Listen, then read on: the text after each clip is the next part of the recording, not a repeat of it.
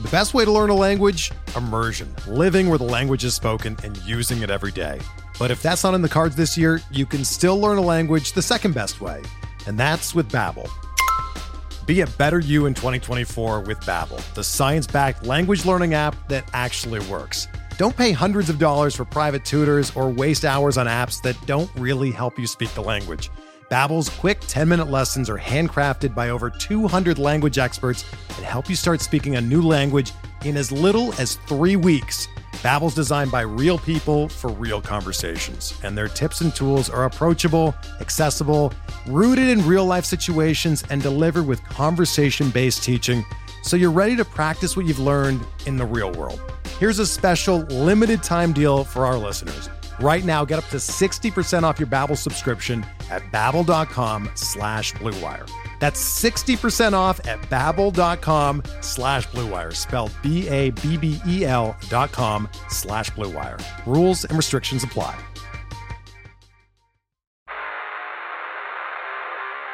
You don't want it, you don't need it, but you're gonna get it anyway. The Kevin Sheehan Show. Here's Kevin. Yeah, he was doing really well. I mean, 12 carries. You look at it and you say, man, we really should have given him the ball more than that. We've been on the field a lot, and we've had a lot more plays. We had 58 plays, I think. Some of the situations in the game at the end there, especially, we're kind of in a 2-minute type mode. So when you look at it and you come out of there, 26 runs, 29 passes, that's pretty balanced. Some of those, because of Brian and how he was running, looking back at it, yeah, you would have liked him to touch it more.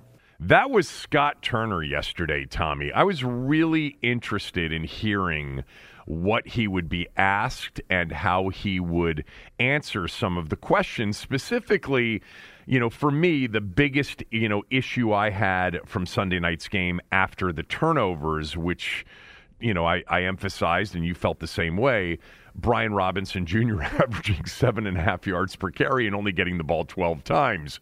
Well, upon further review, Scott feels like maybe, just maybe, we should have given him the ball a little bit more than that.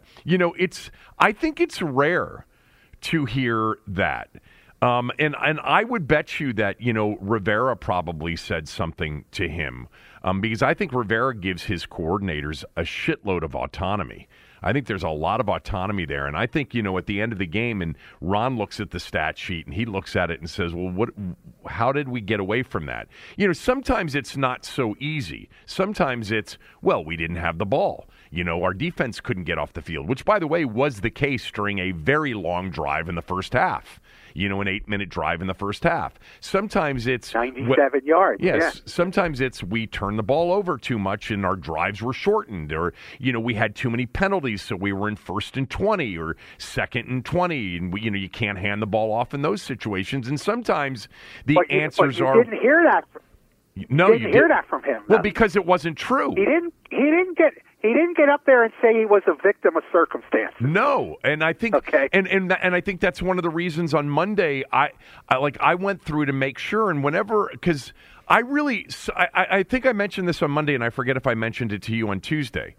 I'll never forget, and I think it was Sonny that was probably on with both of us, but it could have been a pregame show that I did with Sonny. And Sonny just said, we never know what we think we know when we criticize play calling. He said there's just so much more to it. This is my thing. Yeah. This is my thing with all sports. This is what I argue about baseball all the time. We don't know the conversations that are taking place, the context, and we'll never know them. But, Ron is one of the things, and this kind of drives you crazy sometimes, I know, but Ron is pretty wordy in his explanations and his discussions. Yes, he is. And I think he's very good for journalists.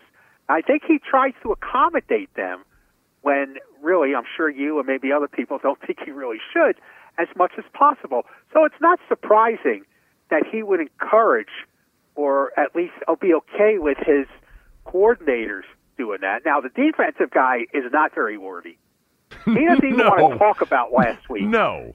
When by the time he gets to reporters on Thursday, last week is a memory, and he doesn't want to discuss it.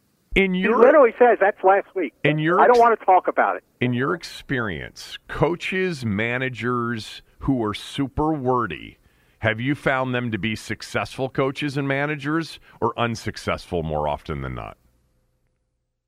Successful, because it means they have a level of confidence, and they don't have a level of fear. You know, the guys who are worried about losing their jobs with every word they say, the team can smell that fear. Okay.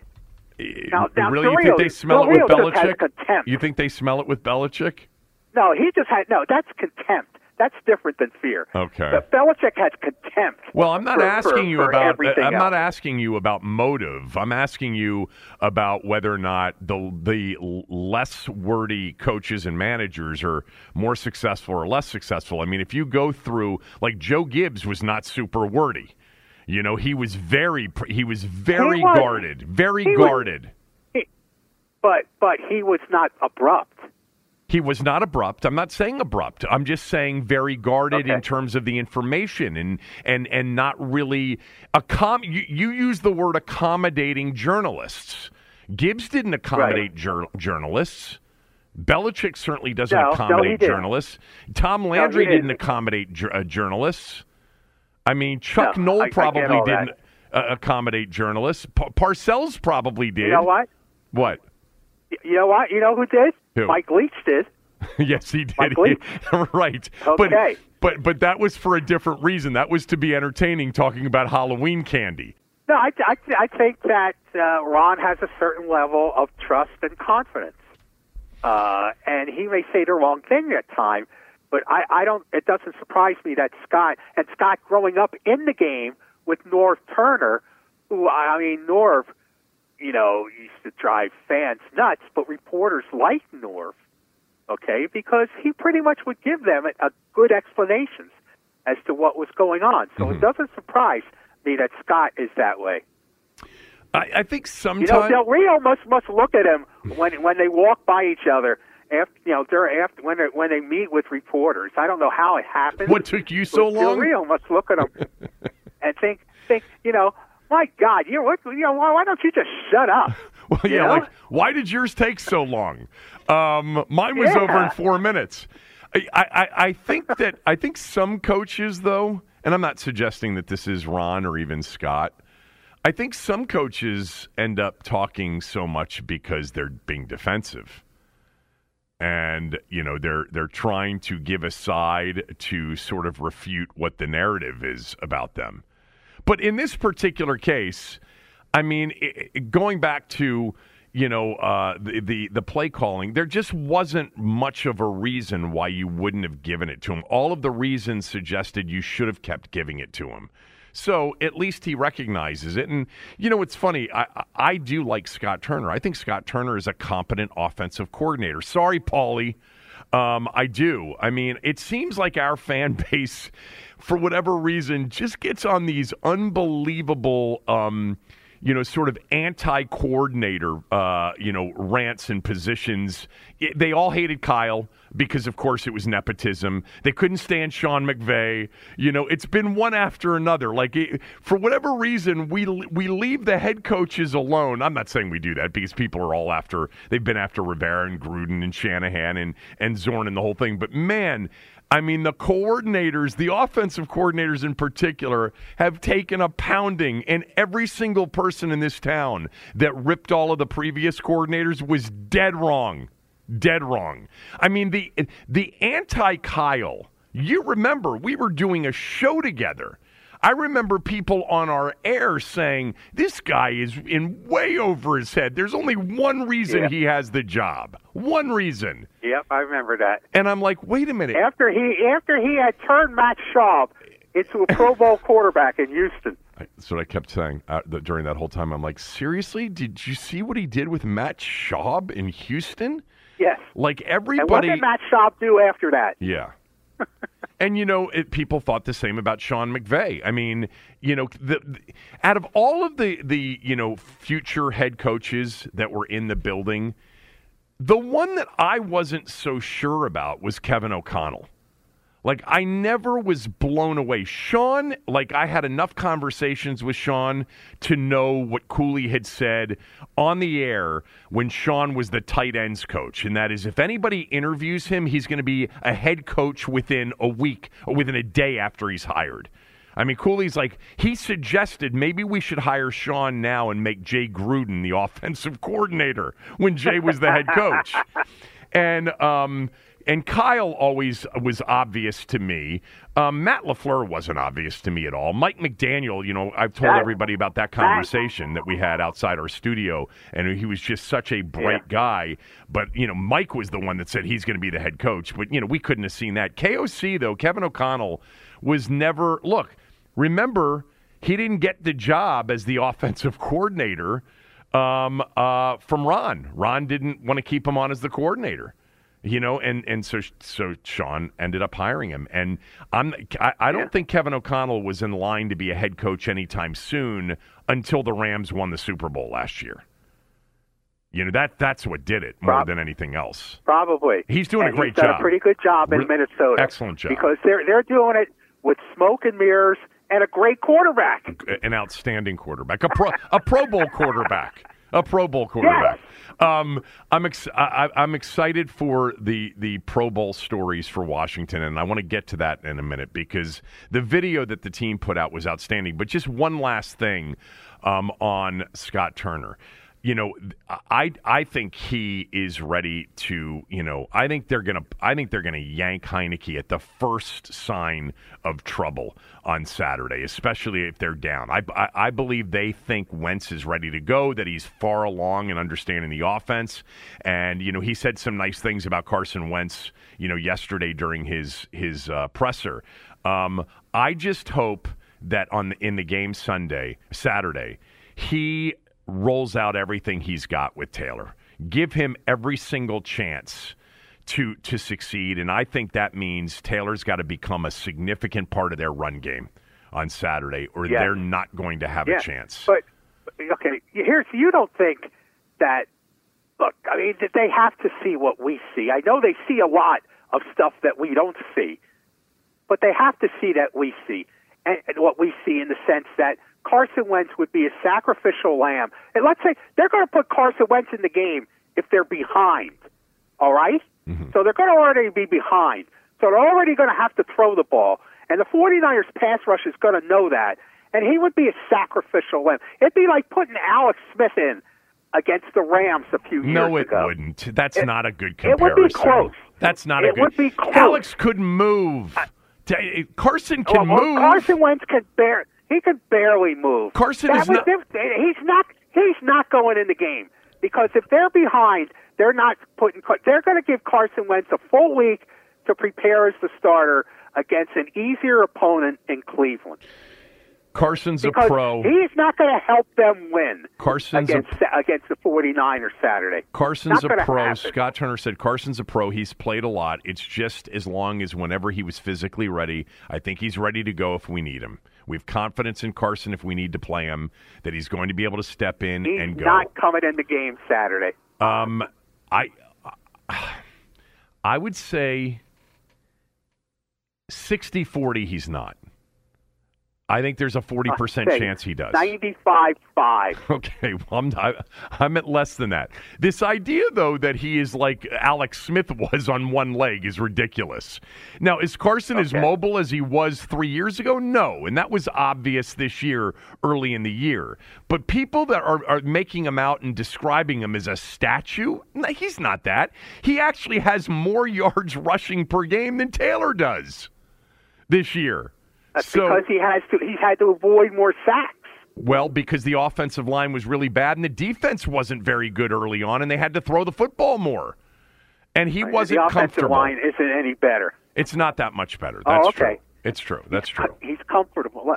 That's good. I'm glad he's comfortable now. Well, he's more comfortable. Are you comfortable? I'm saying I'm not comfortable right now, actually, with you. But there are a lot of different reasons for that. But I'm saying he's more comfortable with the playbook. I'm suggesting that he's more comfortable with the playbook. I think that was, when I said to Logan Thomas, when I had him on the show 2 weeks ago, I said, what is the big difference between Taylor Heineke And why do you guys love Taylor Heineke so much? What's the big difference? And he said, he just really knows the playbook. He's been in this system. It's a hard system to learn. He's been in it for so long, and he really knows it. And I said, well, was that the big issue with Carson? He said, I think it was, but Carson's really been coming along, while Taylor's been playing. Logan Thomas being a former quarterback and sort of understanding the playbook, although he has not played well recently. No, yeah. So what did you for those of you that didn't see it, it doesn't make sense to play it because you have to see the video of it, really. That's what does it justice. But the Commanders put out on their social media account a video of Ron Rivera, guys walking in to Ron Rivera's office, and Ron Rivera telling them that they were, or into a coach's room, and Ron Rivera telling them that they had made the Pro Bowl. But Ron, looking very serious, like, we got to talk. I got to tell you something. And it was Tressway, and it was John Allen, and it was Terry McLaurin. And then the most emotional part, and I have to admit, watching it, I thought it was really emotional, and I thought it was well done, was Jeremy Reeves. Jeremy Reeves is the special teams Pro Bowler in the NFC. Terry McLaurin is a backup receiver. John Allen is a starter. Tressway is a starter. And then Daron Payne was an alternate. Montez Sweat was a first alternate was Daron Payne. Second alternate was Montez Sweat. What did you think of the video? I thought it was as good as anything that they've done on social media all year long. At least as good. If that didn't touch you, then you got a heart of stone. Obviously. That was a great video. I watched it multiple times. I retweeted it, and it's the one of the best things they put out that I can remember. Period. Yeah. Ron should bring in all his players to cry in front of him. That they should do this on a weekly basis. Well, then it would be a bit self-serving. The Jeremy Reeves story is really incredible, and I saw it was, hold on, because I liked the tweet. Who tweeted it? Ross Tucker. And did. it really Ross Tucker. And it really must have been. Oh, I mean, considering this is a training camp cut kind of guy through some of his career, to have gotten that news really must have been overwhelming for him. I can see why he was so moved. Here's the career. You ready? Ross Tucker tweeted it out. In May of 2018, he signed as an undrafted free agent by Philadelphia. He's waived on September 1st, 2018. On September 12th, 2018, he signed to the practice squad here in Washington. And then, I'm not going to give you every date, but I'm just going to read it to you. Then he's released from the practice squad, signed to the practice squad, signed to the active roster from the practice squad, waived, signed to the practice squad, signed to the active roster from the practice squad, waived, signed to the practice squad, signed to the active roster from the practice squad, waived, signed to the practice squad, signed to the active roster from the practice squad, returned to the practice squad, signed to the active roster from the practice squad, returned to the practice squad, signed to the active roster from the practice squad, returned to the practice squad. Now we're into 2022. Signed to the active roster from practice squad, returned to the practice squad. This was, by the way, early in 22, January. And then on January 8th, 2022, signed to the active roster from the practice squad. This is the example of the guy that is just, for whatever reason, he's just not good enough, but at the same time, there's something about him that coaches love, and they just don't want to get rid of him because they see something in him, but he went to South Alabama. He wasn't drafted. There's no pedigree, and so that is really the story of incredible persistence from a guy, and to see him get that emotional. And I remember the story, he lost his mother only about a year ago as well. That was phenomenal. And by the way, he has had a hell of a year. I'll be honest with you, I was a bit surprised that he was a Pro Bowler. I didn't realize that he was on the verge of being a Pro Bowler. I think he's been outstanding on special teams, but I just haven't followed the special teams players from throughout the NFC, so I didn't think about him as a potential Pro Bowler. But that was awesome. Really awesome. That was the best part of it. It really was. And when he said, I'll run through a wall for you, Coach. You got to root for that guy. Absolutely. got to root for that guy. Yeah, he really was something. Remember the safety for Carolina that was available? Why am I blanking on his name? He was big-time safety for Carolina. He became available. He was sort of being blackballed a little bit by the league for, was it his vaccination stance or was it something else? I forget what he... Eric Reed. Eric Reed, thank you. Eric Reed? Eric Reed, thank you. And Ron basically said, we'll sign you, but you've got to go on the practice squad. And he didn't want to do that. And then Ron said, Ron said to reporters, I remember, I've got guys like Jeremy Reeves who have been living on practice squad and then getting called up. We're trying to build a culture here, basically. And I'm not going to bring somebody in and who hasn't proven it here and just put him right above somebody who's been earning it. And I think, in watching that video, and I know I've said this before about Ron, and not everybody agrees, and I'm not talking about his coaching.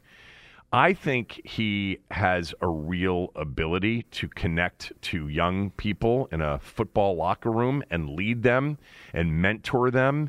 And I think there's a tremendous respect in Ron Rivera from players. I think you saw that when he got fired in Carolina, all the people that came out. Yes.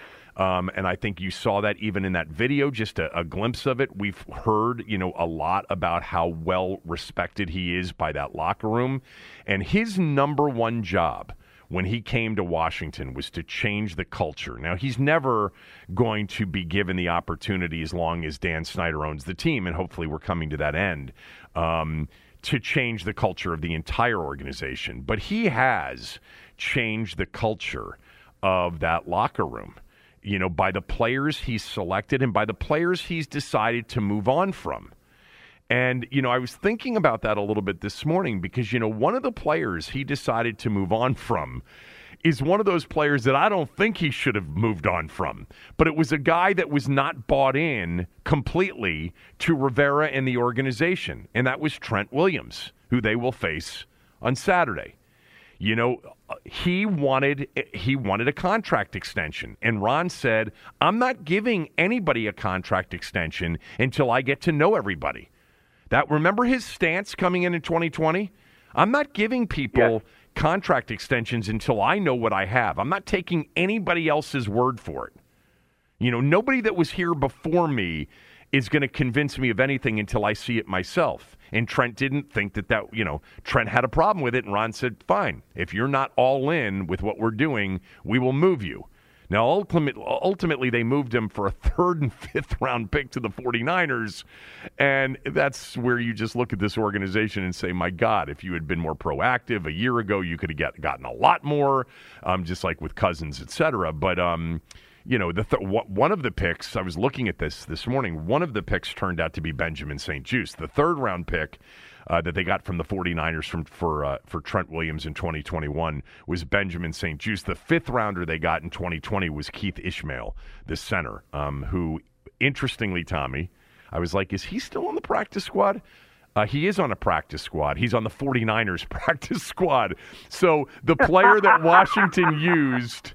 the pick that Washington used from the 49ers, the 5th rounder in 2020, the player they selected is now back with the 49ers on their practice squad. But anyway, the Jeremy Reeves part of that and him saying, I'd run through a brick wall for you, coach, and the respect, the Tress Way part was great.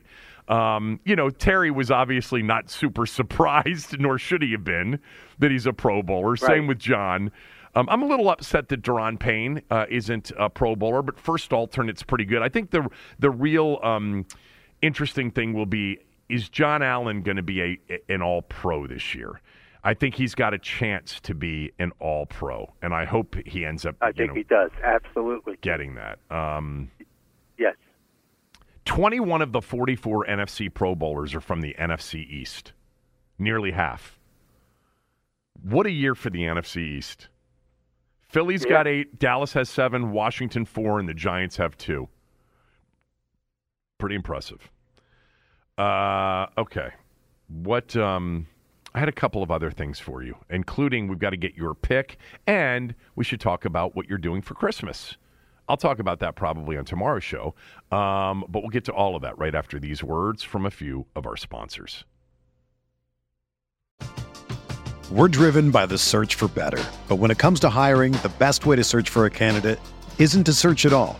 Don't search, match with Indeed.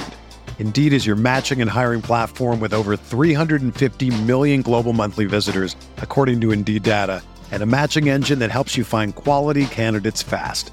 Ditch the busy work. Use Indeed for scheduling, screening, and messaging so you can connect with candidates faster. Leveraging over 140 million qualifications and preferences every day, Indeed's matching engine is constantly learning from your preferences, so the more you use Indeed, the better it gets. Join more than 3.5 million businesses worldwide that use Indeed to hire great talent fast. And listeners of this show will get a $75 sponsored job credit to get your jobs more visibility at Indeed.com/Blue Wire. Just go to Indeed.com/Blue Wire right now and support our show by saying that you heard about Indeed on this podcast. That's Indeed.com/Blue Wire. Terms and conditions apply. Need to hire? You need Indeed.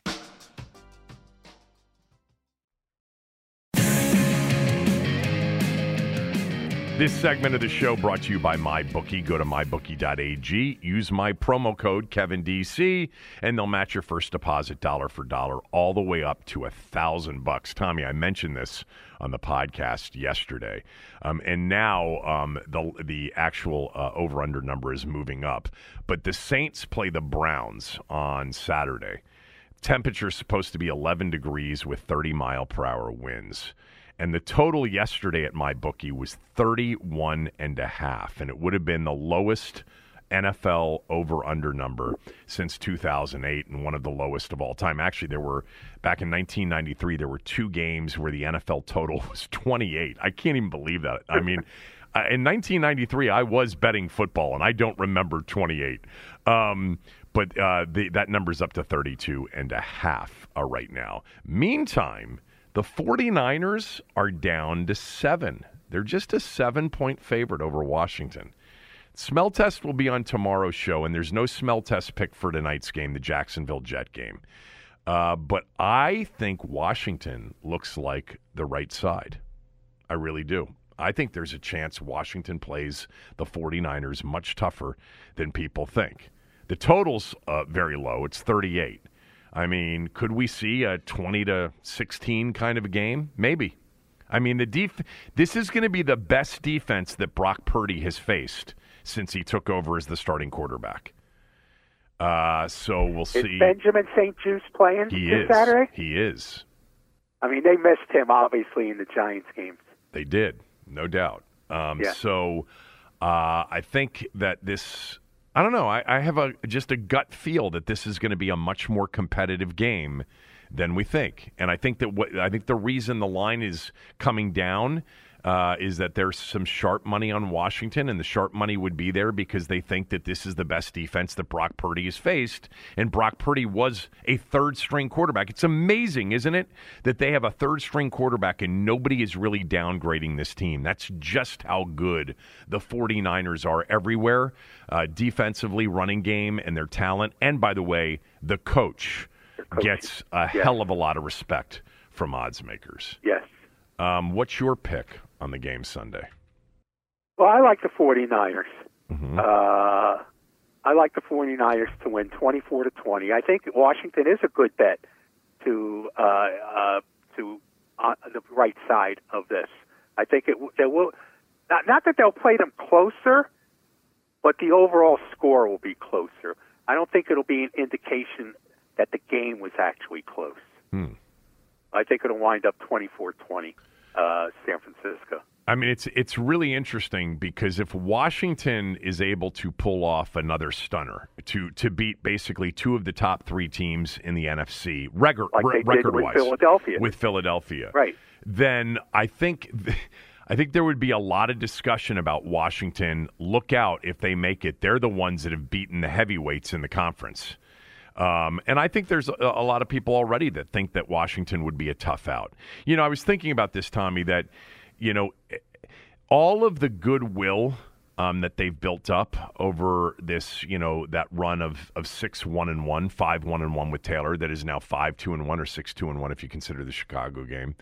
if somehow like they lose to the 49ers and then they lose one of the last two and they finish 8-1 and they miss the postseason, what will be the opinion of the team that for, a month and a half anyway, people started to get excited about and thought was a pretty good team?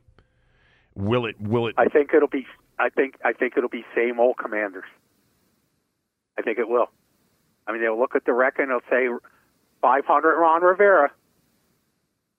That's what they'll look at.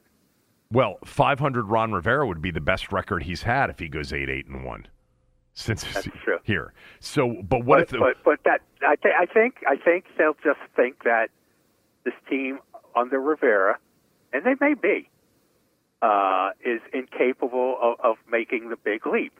That may be true, but we won't know until he has a real quarterback.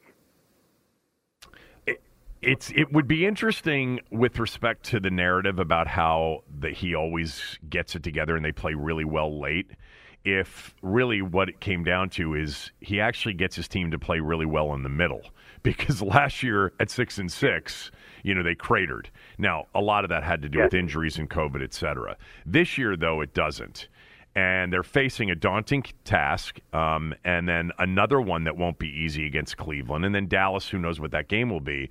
But I think if it goes south here, like they lose to the Niners and they lose one of the other two and they finish 8-1 and they miss the postseason, I think it's going to be pretty harsh as an overall evaluation. And I think everybody's going to point to the Giants and they're going to say, you had back-to-back games against a team that you've just got better players than. And you came out of that, 0-1-1, and that was your season right there. Losing to the 49ers is, expected. A home game against Cleveland on January 1st is going to be a game that most people are going to expect Washington to win. Now, I mentioned yesterday at MyBookie, it's 2.5. Washington's a 2.5-point favorite in the look-ahead line with Cleveland. So it's not like a lock that they're going to beat the Browns. The Browns have good players, and they're still in the playoff race as well. If they beat the Saints, they'll come here with something to play for on New Year's Day. But it would be interesting. And they have a quarterback who you have to assume is becoming more familiar with playing again, in Deshaun Watson, and getting a little bit better every week. Right. So I think for me, if they don't make the postseason, and let's just say they lose 2 out of the final 3, which would be, losing 3 out of the final 4, and, throw in the tie out of the last 5 games, I still think I would get to the end of that and feel differently about, say, 8-1 and no playoff than I thought I would feel before the season began. And I'll explain. I think I'm much more convinced that their players are pretty good players, that they have, their defense really became the defense we thought it was going to become last year. And the players in particular, and of course, Daron Payne's a big part of it, and so we'll see what happens in the offseason. But they have good players on defense, good young players on defense. They have exceptional skill position players on offense, including their third-round pick in Brian Robinson Jr., who looks so much more like a keeper now than he did early on, and there are obvious reasons for that. He's gotten healthier and he's getting better. So if they don't make the playoffs, I think that people will be harsh on the finish, but at the same time, I think I'll walk away from it thinking it's true, but they played a lot of these 50-50 games. When they were winning these games, they were all kind of coin flip games. But overall, I think they've got good players, and they just have to find a quarterback. And if they find a quarterback, they've got a chance to be a pretty good team. That's a big ask, understood, and it's a hard thing to accomplish. But I think that they're much closer than they've been in a while. The question is, then, you're the new owner. Do you fire the coach? No. Well, you have a guy that you've eyed up for a while now that you want to be your coach. Tell me who it is. I don't know who it is. Okay. I'm just saying who it is. Right. I'm just saying you're the new owner.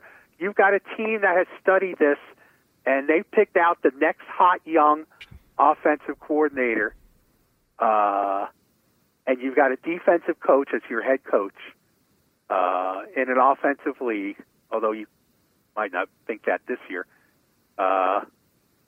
you wouldn't fire Ron. I mean, I understand what you're saying, but I need to know who that person is. If you're telling me that the new owner is going to hire Sean Payton and then they're going to trade for Aaron Rodgers, I'm all in. I'm all in for that. But if you're telling me it's the hot new coach and it's, another guy that they like as general manager and they're going to start from scratch, it's their prerogative, and I'm going to be all on board because the new owner is going to be a total game changer for a lot of us. But I do think you could do a lot worse than Ron Rivera and staff. I think that there's been a culture change with the football operation. I'm not suggesting that I think he's, the right coach to lead them to a 5 to 10 year run of, Super Bowl contention and divisions won and playoff games won. But from where they were, I think they've made progress with him. And so, for now, it really doesn't matter anyway, more likely than not, Tommy, because the new owner, when they take over, it's going to be too late to swap out coaching staffs and even front offices. So I think he's good for 2023. And in some ways, I think he's earned it. He said this third year was going to be the big year. Like, this is the year we start, being a contender. And they still are a contender for a playoff spot, but they're really not a contender to do a lot when they get there. But I think they are closer than they've been in a long, long time from a football player and roster standpoint. Anyway, I want to find out what you're doing for Christmas. I also have some television ratings numbers for Washington games on television here locally. We've talked about that a little bit, but we hadn't seen any numbers, but they're out now. Share that with you and everybody else when we come back right after these words from a few of our sponsors. If I would have applied myself, I could have gone to the NBA. You think so? Yeah, I think so. But it's just like, it's been done. I didn't want to, I was like, I don't want to be a follower. Hi, I'm Jason Concepcion. And I'm Shea Serrano. And we are back. We have a new podcast from Wondery. It's called Six Trophies. Woo! And it's the best. Each week, Shea Serrano and I are combing through all the NBA storylines, finding the best, most interesting, most compelling stories, and then handing out 6 pop culture themed trophies for 6 basketball related activities. Trophies like the Dominic Toretto I Live My Life a Quarter Mile at a Time trophy, which is given to someone who made a short-term decision with no regard for future consequence. Or the Christopher Nolan Tenet trophy, which is given to someone who did something that we didn't understand. Catalina Wine Mixer trophy. Ooh, the Lauryn Hill You Might Win Some But You Just Lost One trophy. And what's more, the NBA playoffs are here, so you want to make 6 Trophies your go-to companion podcast through all the craziness. Follow 6 Trophies on the Wondery app or wherever you get your podcasts. Listen ad-free right now by joining Wondery Plus. When you need mealtime inspiration, it's worth shopping Kroger, where you'll find over 30,000 mouth-watering choices that excite your inner foodie. And no matter what tasty choice you make, you'll enjoy our everyday low prices, plus extra ways to save, like digital coupons worth over $600 each week. You can also save up to $1 off per gallon at the pump with fuel points. More savings and more inspiring flavors make shopping Kroger worth it every time. Kroger, fresh for everyone. Fuel restrictions apply. This is the story of the one. As head of maintenance at a concert hall, he knows the show must always go on. That's why he works behind the scenes, ensuring every light is working, the HVAC is humming, and his facility shines. With Grainger's supplies and solutions for every challenge he faces, plus 24/7 customer support, his venue never misses a beat. Call quickgrainger.com or just stop by. Grainger, for the ones who get it done.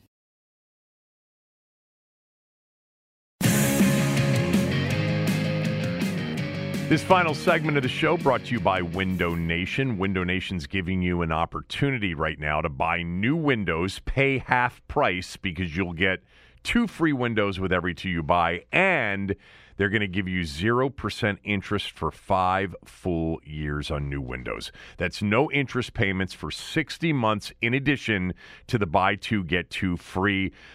Temperatures, as we know, are going to be plummeting tomorrow. Energy costs are going to be higher than they've been forever, really, in our lifetime. Window Nation will give you new windows that'll help you save big-time money and also upgrade the look and feel of your home. If you've been thinking about new windows, call Window Nation, 866-90-NATION. Mention my name. Go to windownation.com. They'll give you a free estimate, and then you can benefit from buy two, get two free and 0% interest for 5 full years on new windows. Again, that's 866-90-NATION and windownation.com. So, Tommy, I just saw this, and I was just going to share this with everybody real quickly because I had not seen any television ratings numbers, local numbers, for the Skins games this year. And our friend Eric on Twitter sent this tweet out, and it was from Sports TV Ratings. They put out all the local team market numbers, and this was through week 14, so this would have been through last week.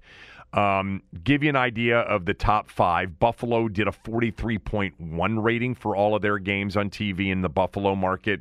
Kansas City's at a 42.1. The Packers are at a 33.6. The Saints are at a 33.6.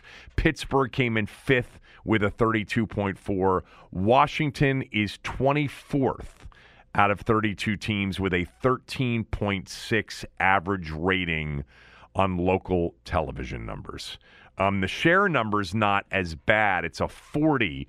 That's 17th overall in the league, but the rating at 13.6. Give you an idea, 10 years ago that number would be 23.6. 15 years ago it would have been 28.6. 20 years ago it would have been in the 30s. All right. The playoff game that they had against Seattle, remember, after the 2012 season, did a 50 rating locally. 50.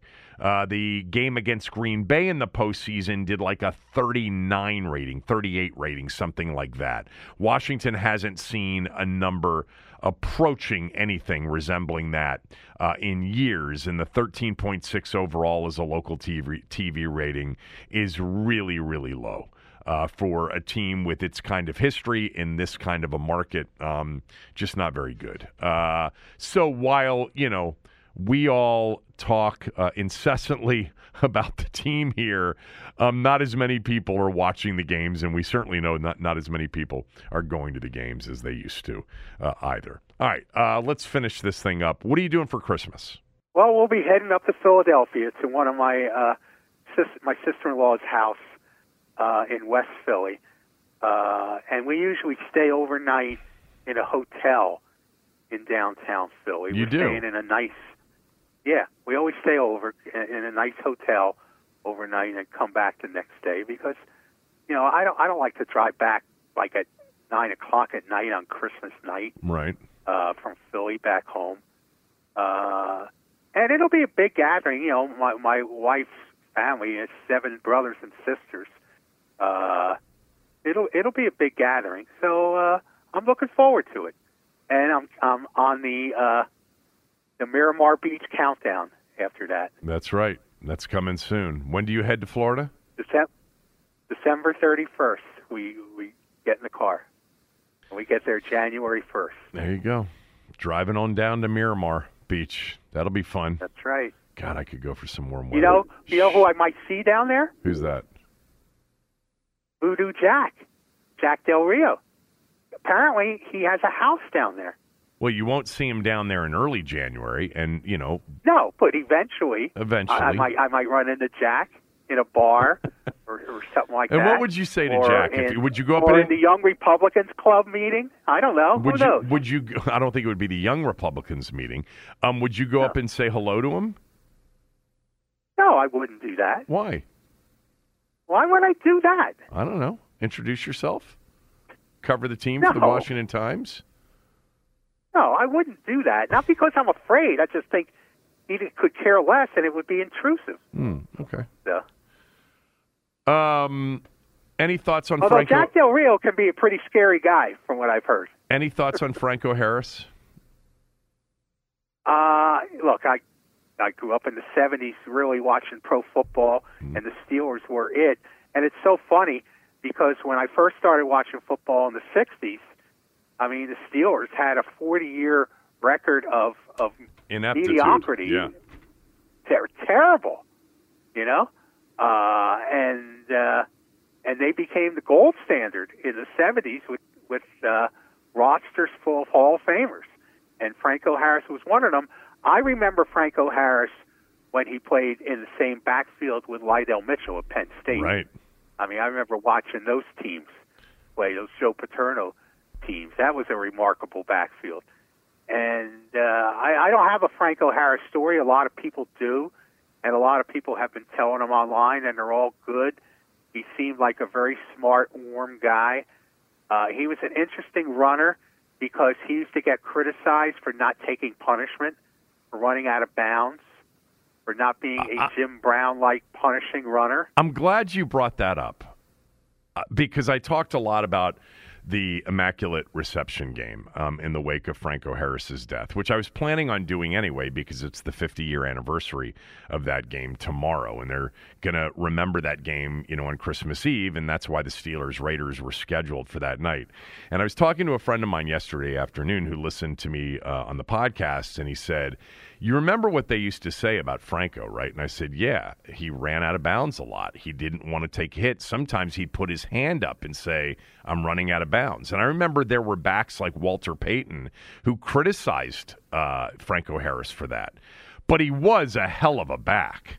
He was an excellent running back. Great vision, by the way, great hands out of the backfield. He was a great back. But Tommy, he gained 12,000 yards rushing. I know he did. But, he's still in the top 15 in NFL history in rushing yards. So yeah, because he was not stupid enough that he was dribbling his food in old age because he took so many hits. No, I'm not going to criticize him for that. Well, we don't know. I don't know why he passed away at the age of 72. It certainly seemed like it was sudden. But anyway, no, he was a great back. But I'm glad you remembered that because I was going to mention that was the criticism of him, especially from other great backs. But Tommy, you mentioned the Hall of Famers, and I went through the list. There were 13 players who played in the Immaculate Reception game that eventually played in the Hall of Fame.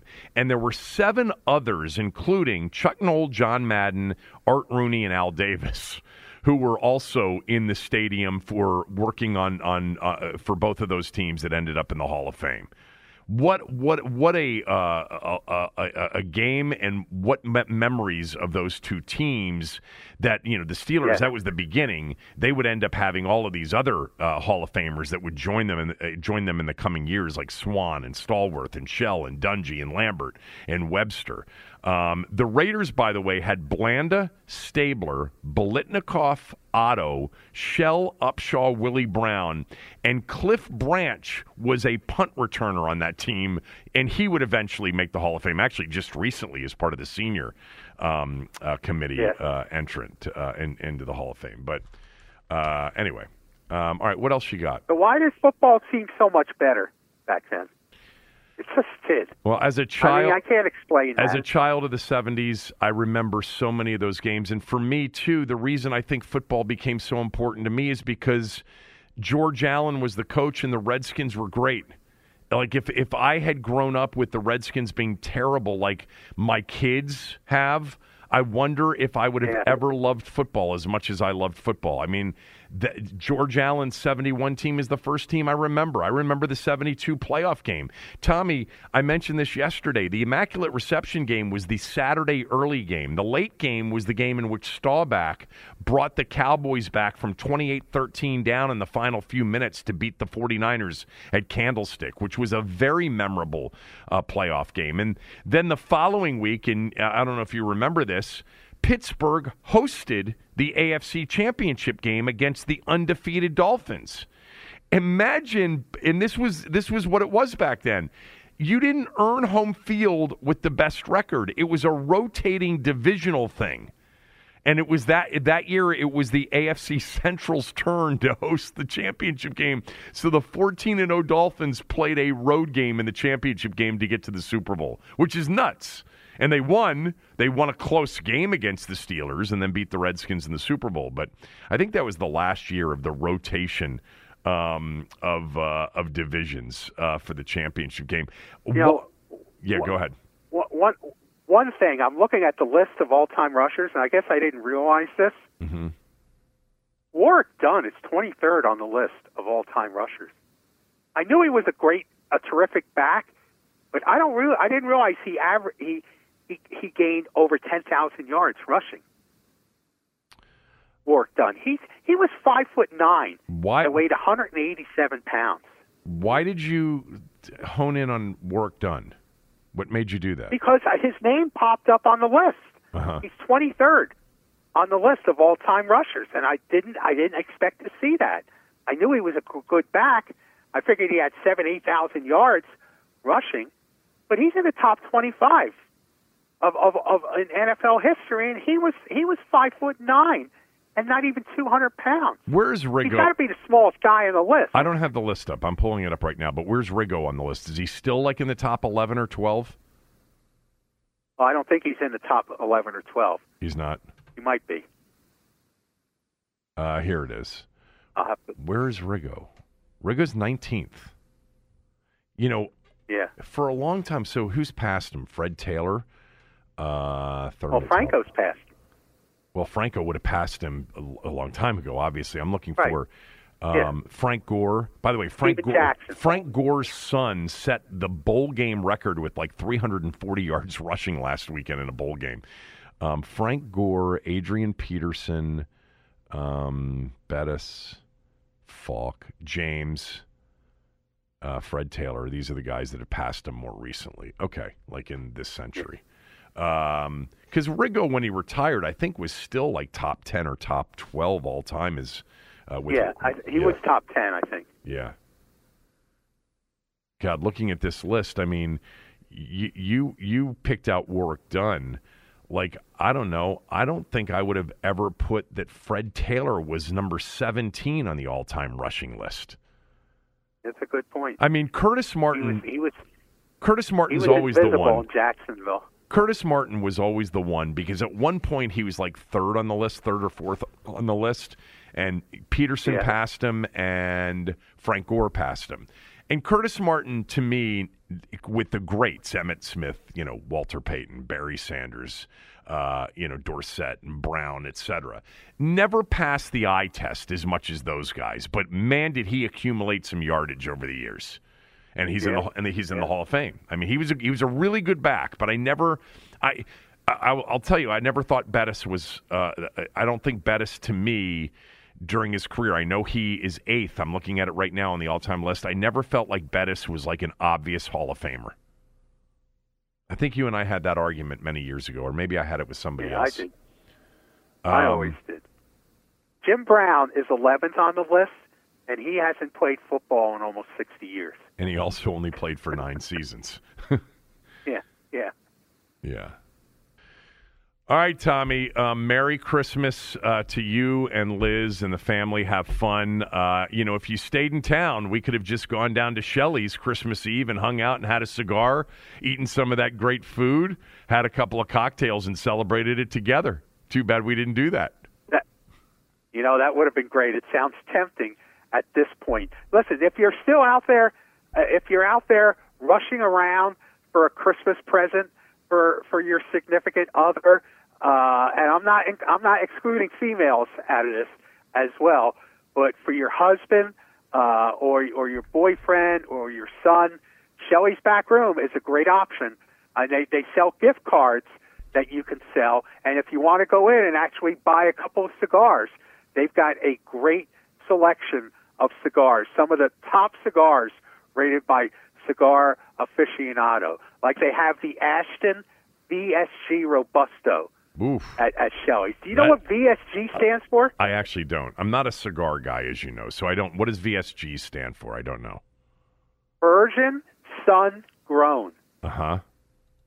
And what does that mean? Doesn't that sound exciting? It does. Virgin Sun Grown. It sounds exciting for some, if that's your thing. But what does that mean when it comes to cigars? I'm not sure, but it sounds interesting. Okay. It sounds interesting, yes. I would take anything that's virgin sun grown. Okay, because let I alone a cigar. I just Googled VSG and I got vertical sleeve gastrectomy surgery.